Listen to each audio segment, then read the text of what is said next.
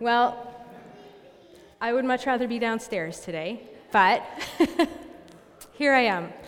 So Pastor Rob has asked all of the pastors to take a turn, and he's given us a challenge of speaking on something that we're passionate about. And my initial thought was open up my notebook and start writing down how to be a parent, and then I started praying about it, and God said, no, there's lots of other things that you're passionate about. So why don't you just slow down and listen?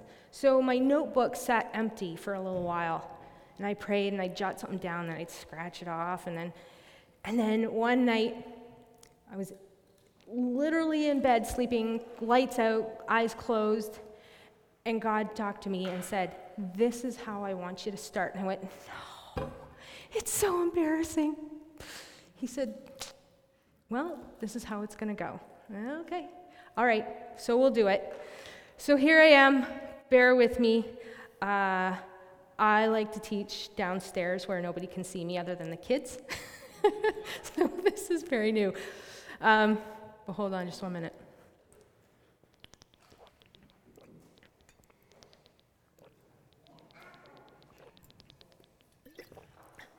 Okay, you're good for about 15 minutes. I like to do things a little old school. I do it downstairs, do it with my notes, my paper. I don't have the luxury of taking my computer downstairs to work off of, so this is how I've been working all week, and good old paper. So here we go. So when I do teach downstairs, I love to teach them in a way that is relatable. But usually first, I tell them a story, usually a Bible story. And typically this story is told very dramatically and lots of description and words and big dramatic actions, and that's not going to happen today. Maybe a few. But you'll get to see some embarrassing pictures, so the kids don't ever get that part. So let me tell you guys a story. Once upon a time, there was a man and his very, very young bride. They had a dream. And that dream was to join a mission and head to Africa to live with the people there and become friends with them and to tell them about Jesus. But to their dismay, no mission would actually take them on, because what they proposed to do was just way too dangerous. Going into uncharted territory, living with what we North Americans back then, we would know them as savages. That was not something that anybody was actually willing to get behind. And so, instead, this man and his very, very young bride went from church to church to church to church, and they gathered support as they went. And this became their way to the mission field. And with a few little boys in tow, this man and his wife moved to the bush in West Africa, Senegal, to be exact. And that little boy, the first of what was to become 6 little boys, is my dad. Meanwhile, on a completely different continent, there was another man and his wife who were placed by OMF, a mission, in Japan as house parents at a Japanese boarding school. They raised 3 little kids of their own and countless others who were treated as their own. This little girl was my mom. Skip ahead a few years, just a few years, and the 2 of them met in a little place called Strathroy, maybe you've heard of it, down by London, at a Baptist church.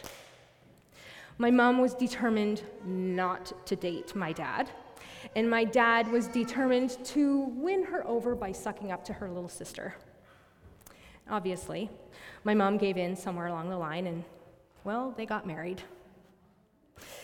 Moving from both Africa and from Japan back to Canada was a huge culture shock for both of them. They both individually had so many new things that they needed to adjust to.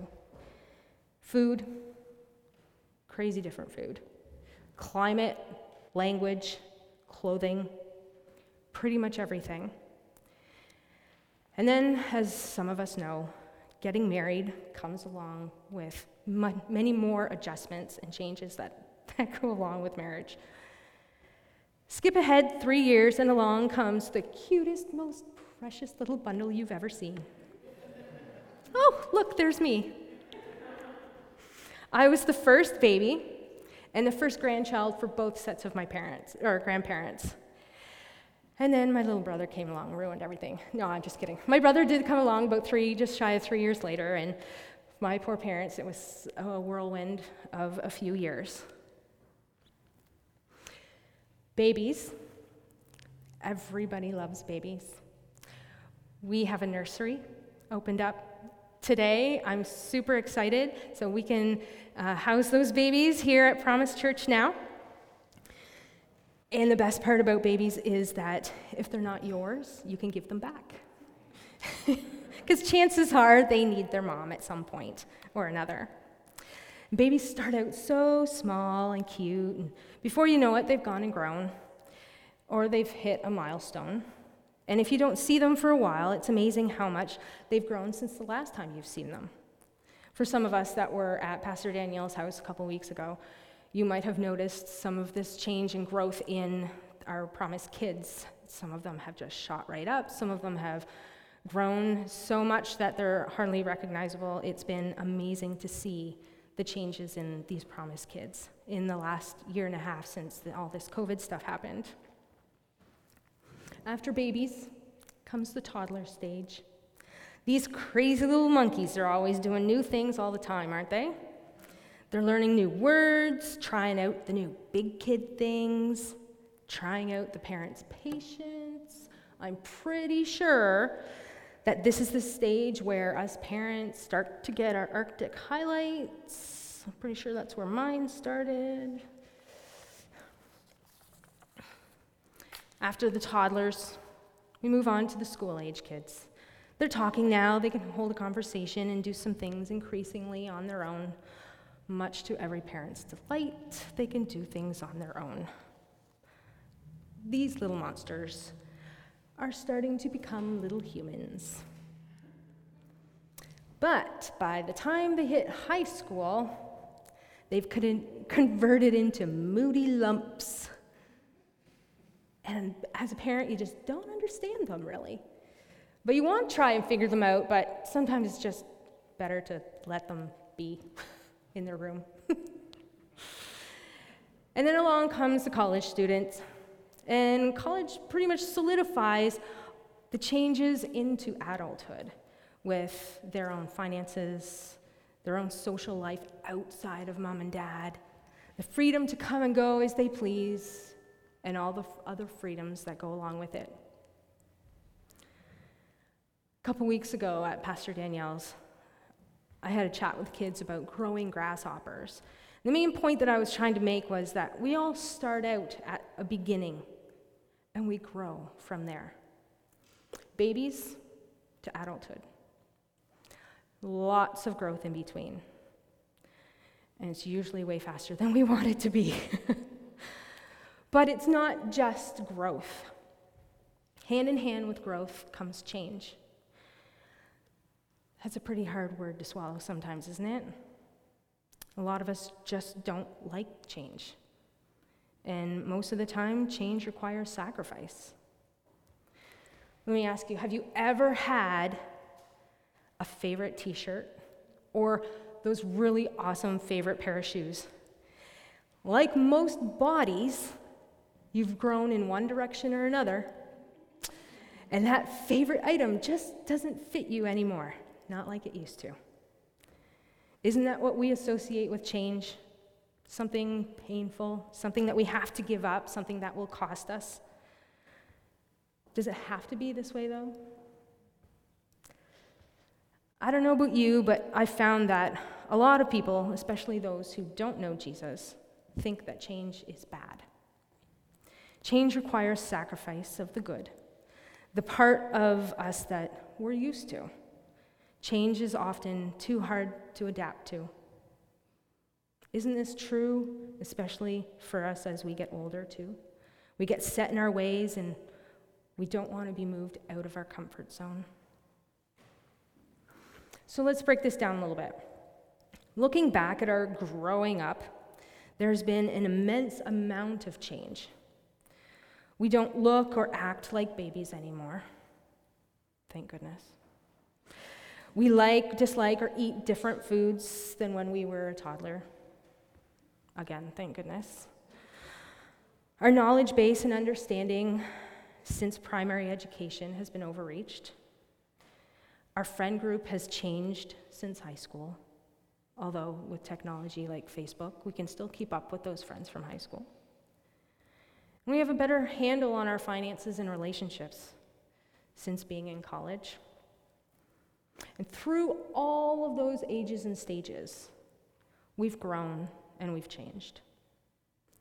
Our hair is a different color now, likely on purpose. We ache and we pain in different areas than we used to, or we just flat out ache and pain now. Our aging metabolism has changed our girth for the better or worse. Most of these changes have changed gradually over the years, haven't they? They just don't usually happen overnight. If you have made the commitment to have Jesus as the Savior of your life, do you remember when He made that difference for you? That day that you made your commitment? For some of you, it wasn't that long ago. For some of you, it seems like a lifetime ago. I was 7. Honestly, I don't remember the day, but I remember the feelings that I experienced afterwards. Especially in the days that followed. The kids at school wondered what in the world was wrong with me. I was made fun of for a short time, and those who knew that I went to church, they called me names. I was different, and they saw it. They experienced my changes from the outside, but I experienced those changes on the inside. Romans chapter 12. Verse 2 says, "Do not conform any longer to the pattern of this world, but be transformed by the renewing of your mind." See, change quite often isn't on the outside. Sure, we're always gradually morphing into an older version of ourselves. But on the inside, we change there too. Making decisions, putting your foot down, shifting attitudes. Those are all mental changes. You see, now this is embarrassing. You see, if we look back, regardless of how we feel about that scary word change, we've been changing gradually over time. Our physical selves have morphed into who we are now just by age. But isn't it true for our spiritual selves as well? We've started somewhere along the road on our spiritual journey. It's different for everyone. Your spiritual journey is different than mine. But gradually, we've become aware of our need for a Savior, a longing for more, a hole that needs to be filled. And slowly, we've filled that hole. With the introduction of Sunday church, Christian fellowship, daily Bible reading and prayer, our spiritual holes have begun to change and fill up and make us into a new being. Last week we had, or not last week, 2 weeks ago now, wow, time flies, we had a baptism at Pastor Danielle's house. Many of you were there to witness the outward commitment of 5 people from Promise Church. It was amazing. If you were there, wasn't it just such a wonderful time? We had such a celebration. It was an amazing day. This is yet just another example of the change in our spiritual selves. Sometimes it's not gradual. There are big life events that can occur to bring a person to the knowledge of Jesus, much like getting married or giving birth, or even the death of a loved one. Each life-altering event has the momentum to make a change within us. Acts chapter 9, verses 1 to 9. I'm going to read it for you. This is the story about Saul, who later becomes Paul. Meanwhile, Saul was still breathing out murderous threats against the Lord's disciples. He went to the high priest and asked him for letters to the synagogues in Damascus, so that if he found any there who belonged to the way, whether men or women, he didn't care, he might take them as prisoners to Jerusalem. And as he neared Damascus on his journey, suddenly a light from heaven flashed around him. He fell to the ground and heard a voice say to him, "Saul, Saul, why do you persecute me?" "Who are you, Lord?" Saul asked. I find that interesting. He actually knew who it was.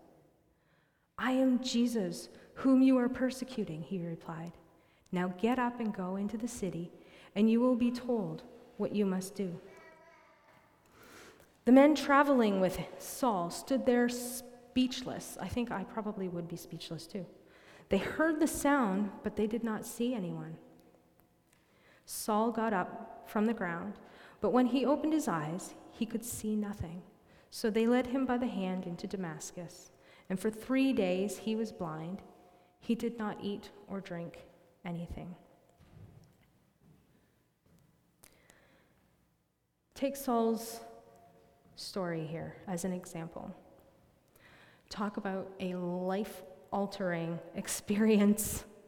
That's pretty dramatic. If you know the story of Paul, he went on to be a wonderful preacher and an author and a missionary. The incredible changes to his life were so impactful to so many people that he met and he ministered to in his lifetime. If you do not know Jesus as the Savior of your life, you might be afraid of the changes that you might have to make. You might not want to give up things. You might not want to adapt because you have the things right where you want them. But what if there's something better? Paul was on the road, literally, on his way to a Christian community with the intention of getting rid of them. Can't get much worse than that. He had a life-altering encounter with God that changed his trajectory completely. Those gradual changes that we had talked about earlier, those happened in him too. He had a lot of learning to do. He spent a lot of time in prayer. He spent a lot of time learning from other believers about how he was morphing. You've heard the saying, the grass is always greener on the other side, right? Well, aren't we always searching for the next best thing? Version 2.0 or whatever, 11.3, whatever it might be next, the next best thing, the next best Apple iPhone, the next version. We're always looking for the next best thing, but what if it's right in front of us this whole time? We have to consciously make that decision, that change, to reach out and grasp what's waiting for us, and that is a life with Christ.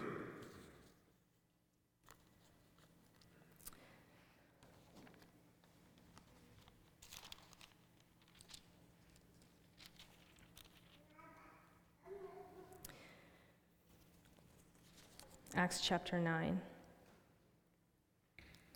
verse 21 and 22. All those who heard him were astonished and asked, Isn't this the man who raised havoc in Jerusalem among those who call on his name?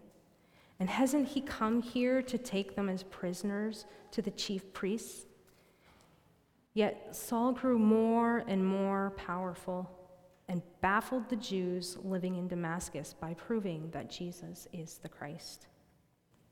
See, people saw those changes in Paul. And they were astonished. It says so. They were astonished.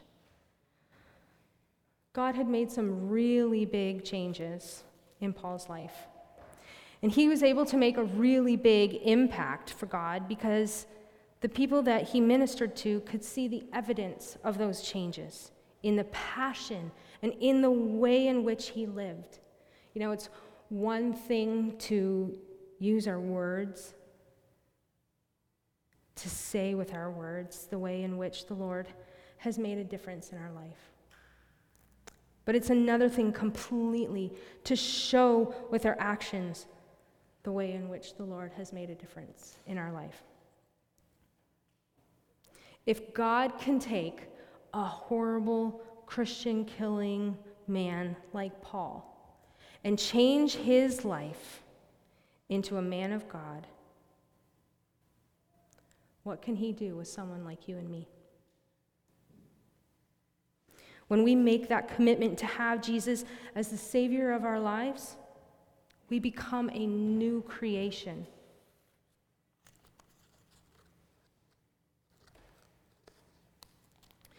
Second Corinthians chapter 5, verse 17 says, "Therefore, if anyone is in Christ, he is a new creation. The old has gone, and the new has come."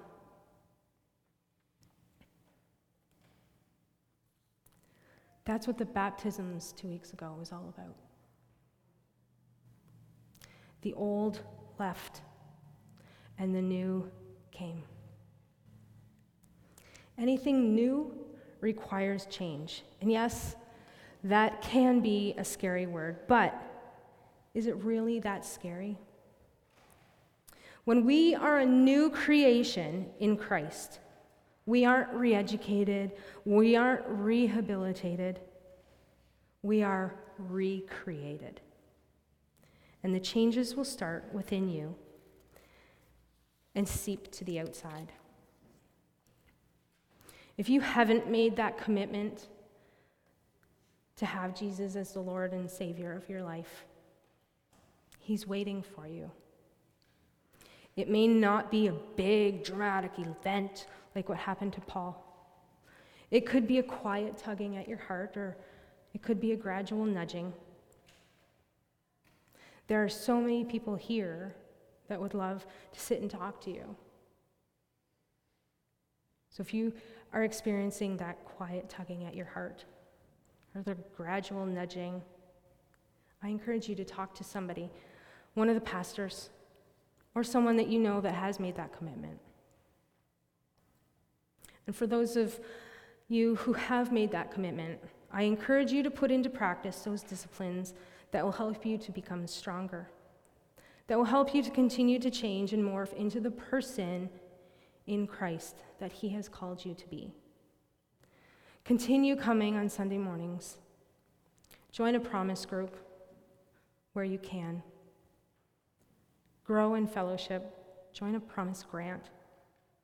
And be a missionary in your community. Remember, we all start out somewhere on our spiritual journey, and we change and we grow as a new creation. I'm going to pray with you now. Father God, we thank you so much for this word, the word of God that has so much power to change and transform a life.